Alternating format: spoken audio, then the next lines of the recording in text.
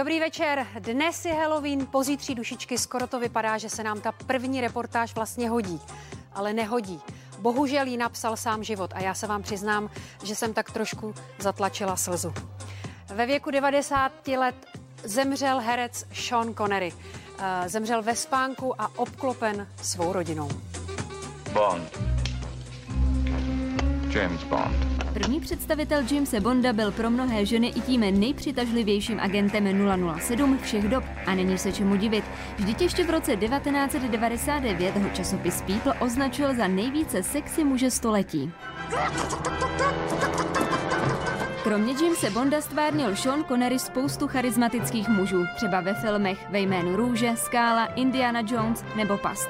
Na Oscara si musel počkat do roku 1988. Zlatou sošku získal za vedlejší roli ve filmu Neúplatní.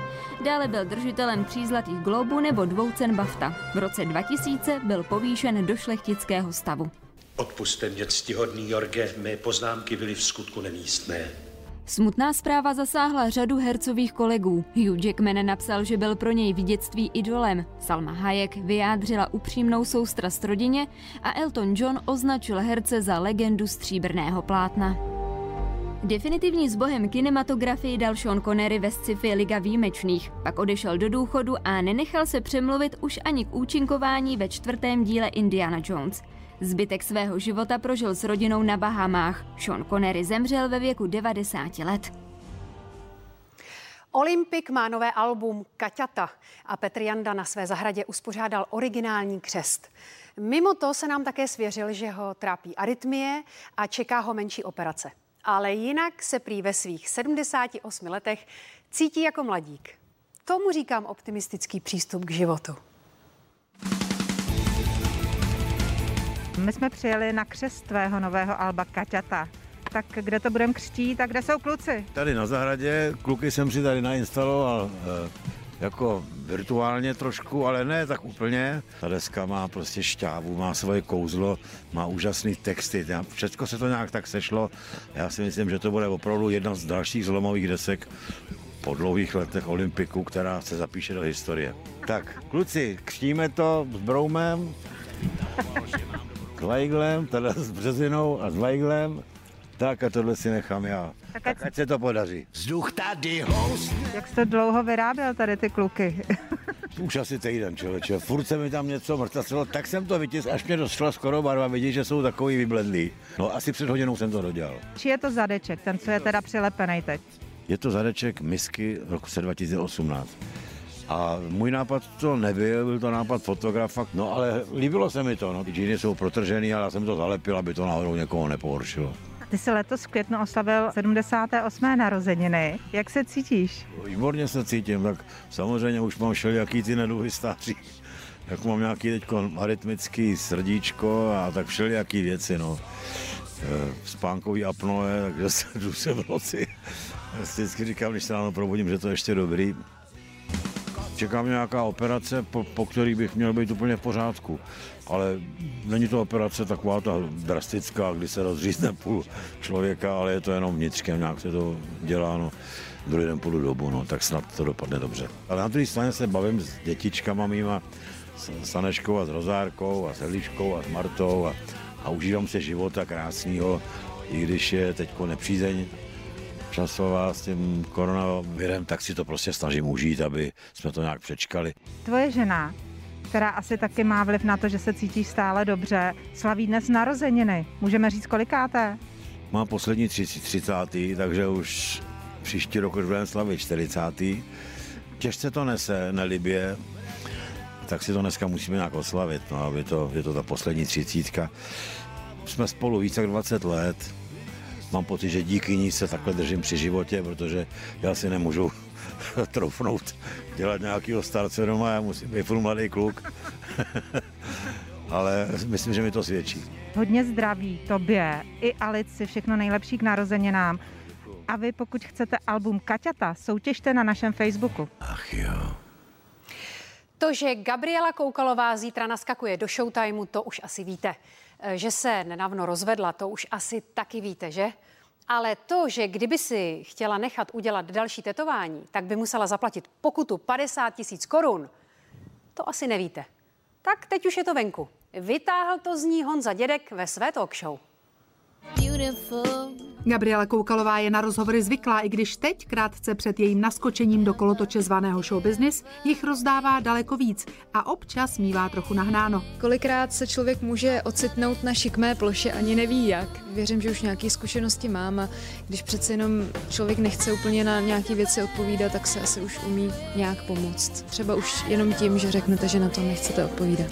Honza Dědek byl při natáčení na Gábinu sice laskavý, ale dvakrát ji nešetřil. Otevřel i téma rozvod, který už na svých sociálních sítích potvrdila. Jediná pozitivní věc je na tom ta, že na té době, co jsem se rozvedla, tak mi všichni říkají, že mi to hrozně sluší. Gábina přemýšlí také o změně příjmení, o tom, jestli se vrátí k rodnému Soukalová nebo si nechá Koukalová, možná rozhodne smlouva s naší televizí. Smlouvu mám na jméno Gabriela Koukalová.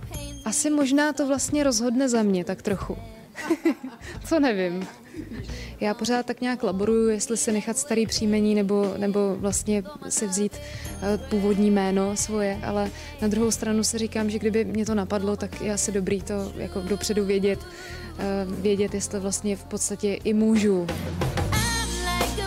Jedno ví Gábina jistě, tělo už si tetováním zdobit nemůže. Jsem si procházela teď před pár dny smlouvu s televizí Prima, kde oni vlastně mi dali, že každá další kérka se bude pokutovat 50 000. Kolik máš za natáčení? Do horkého křesla usedla bývalá biatlonistka vedle operní pěvkyně Dagmar Peckové, kuchaře Romana Vaňka a módního návrháře Osmana Lafity. Ten ji uchvátil nejvíc. Jednoznačně na celý čáře to vyhrál Osmany, návrhář, takže jsem si tady dneska vlastně splnila jeden ze svých snů, potkat takovou osobnost, jako je vlastně on. Nechtěla bys mu trošku zafušovat do řemesla? Kdysi jsem na to myslela, protože jsem si říkala, že by to byla velká výzva, ale teď vlastně v rámci těch všech povinností, které mám, nevím doslova kam dřív skočit. Tuhle myšlenku jsem vlastně už potom dál nějak nerozvíjela, tak možná, že je to třeba vize budoucnosti. Co není vize budoucnosti, jsou 31. narozeniny. Oslaví je zrovna ve svůj premiérový den na Primě 1. listopadu. Utíká to obrovsky. Zrovna dneska jsem procházela nějaký staré fotky a viděla jsem tam vlastně prarodiče svoje a snažím se užívat se prostě každého člověka, všechny lidi, který mám ráda a prostě s nima trávit maximum času. Jaký je to tvoje letošní narozeninový přání? Co by si tak přála k jednorožkám? No, já musím říct, že bych měla jediný přání a to, ať prostě moje rodina a všichni kamarádi jsou hlavně zdraví. Nic víc si nepřeju. Žádný dárky, nic takového. Já radši dárky dávám, než bych je dostávala. Lenka Dusilová o sobě dává v médiích vědět nejraději ve chvílích, kdy má svým příznivcům co nabídnout. Po 6 letech je tu nové album Řeka, které se díky okolnostem rodilo dlouhých 9 měsíců.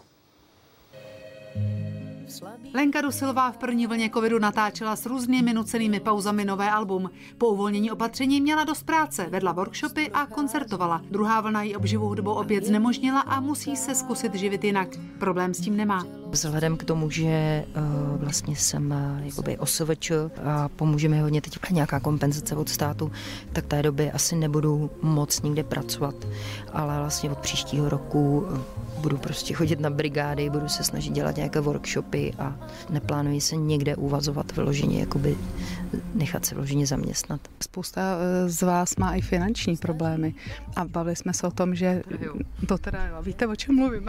Tak vím, tak natočila jsem desku, která stála docela dost peněz. Měla jsem si vlastně už na jaře vlastně získat z hraní, z koncertů nějaké prostředky a prostě lítám v tom docela s velkými penězmi, ale a v osobním životě taky, ale věřím, že to nějak zvládnu. Jsem asi ráda, že na to nejsem sama, jsme na to s partnerem, máme 2 děti a to jsou takový slunce, který člověk jako drží nad vodou, kvůli nim je docela fajn nebýt úplně dole.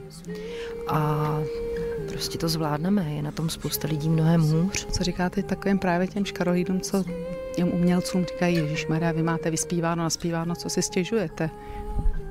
No, tak to, kdybych měla vyspíváno, já vlastně nemám, jako, oni si to lidi hodně idealizují, já třeba v podstatě mám jenom svoje nástroje a žiju v nájmu, takže já nemám ani auto, takže jestli o mě někdo má představu, že jako jsem bohatý umělec, tak to tak není, ale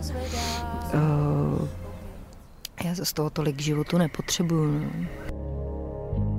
Zpívání a zvlášť to živé je jiná záležitost. Alenka má alespoň v živé paměti nahrávání Alba Řeka, které produkoval Petr Ostrouchov a ve kterém se ostatně jako obvykle zabývá osobními tématy. To album je taková zvláštní kompilace vlastně hudebních krajin, které jsou protkaný vlastně 7 skladbama, které mají texty. Třeba eponymní skladba Řeka, to je taková krásná, dlouhá, takový ploužák krásný. V průtoku té hudby Alba je to takový zrovna takový léčivý moment. K tomu, co se teď děje kolem ní, se staví rozumně. Je to tlak, že? Tak to je jasný, že člověk musí si to dávkovat v nějaké rozumné míře, aby se z toho nezbláznil. No, prostě.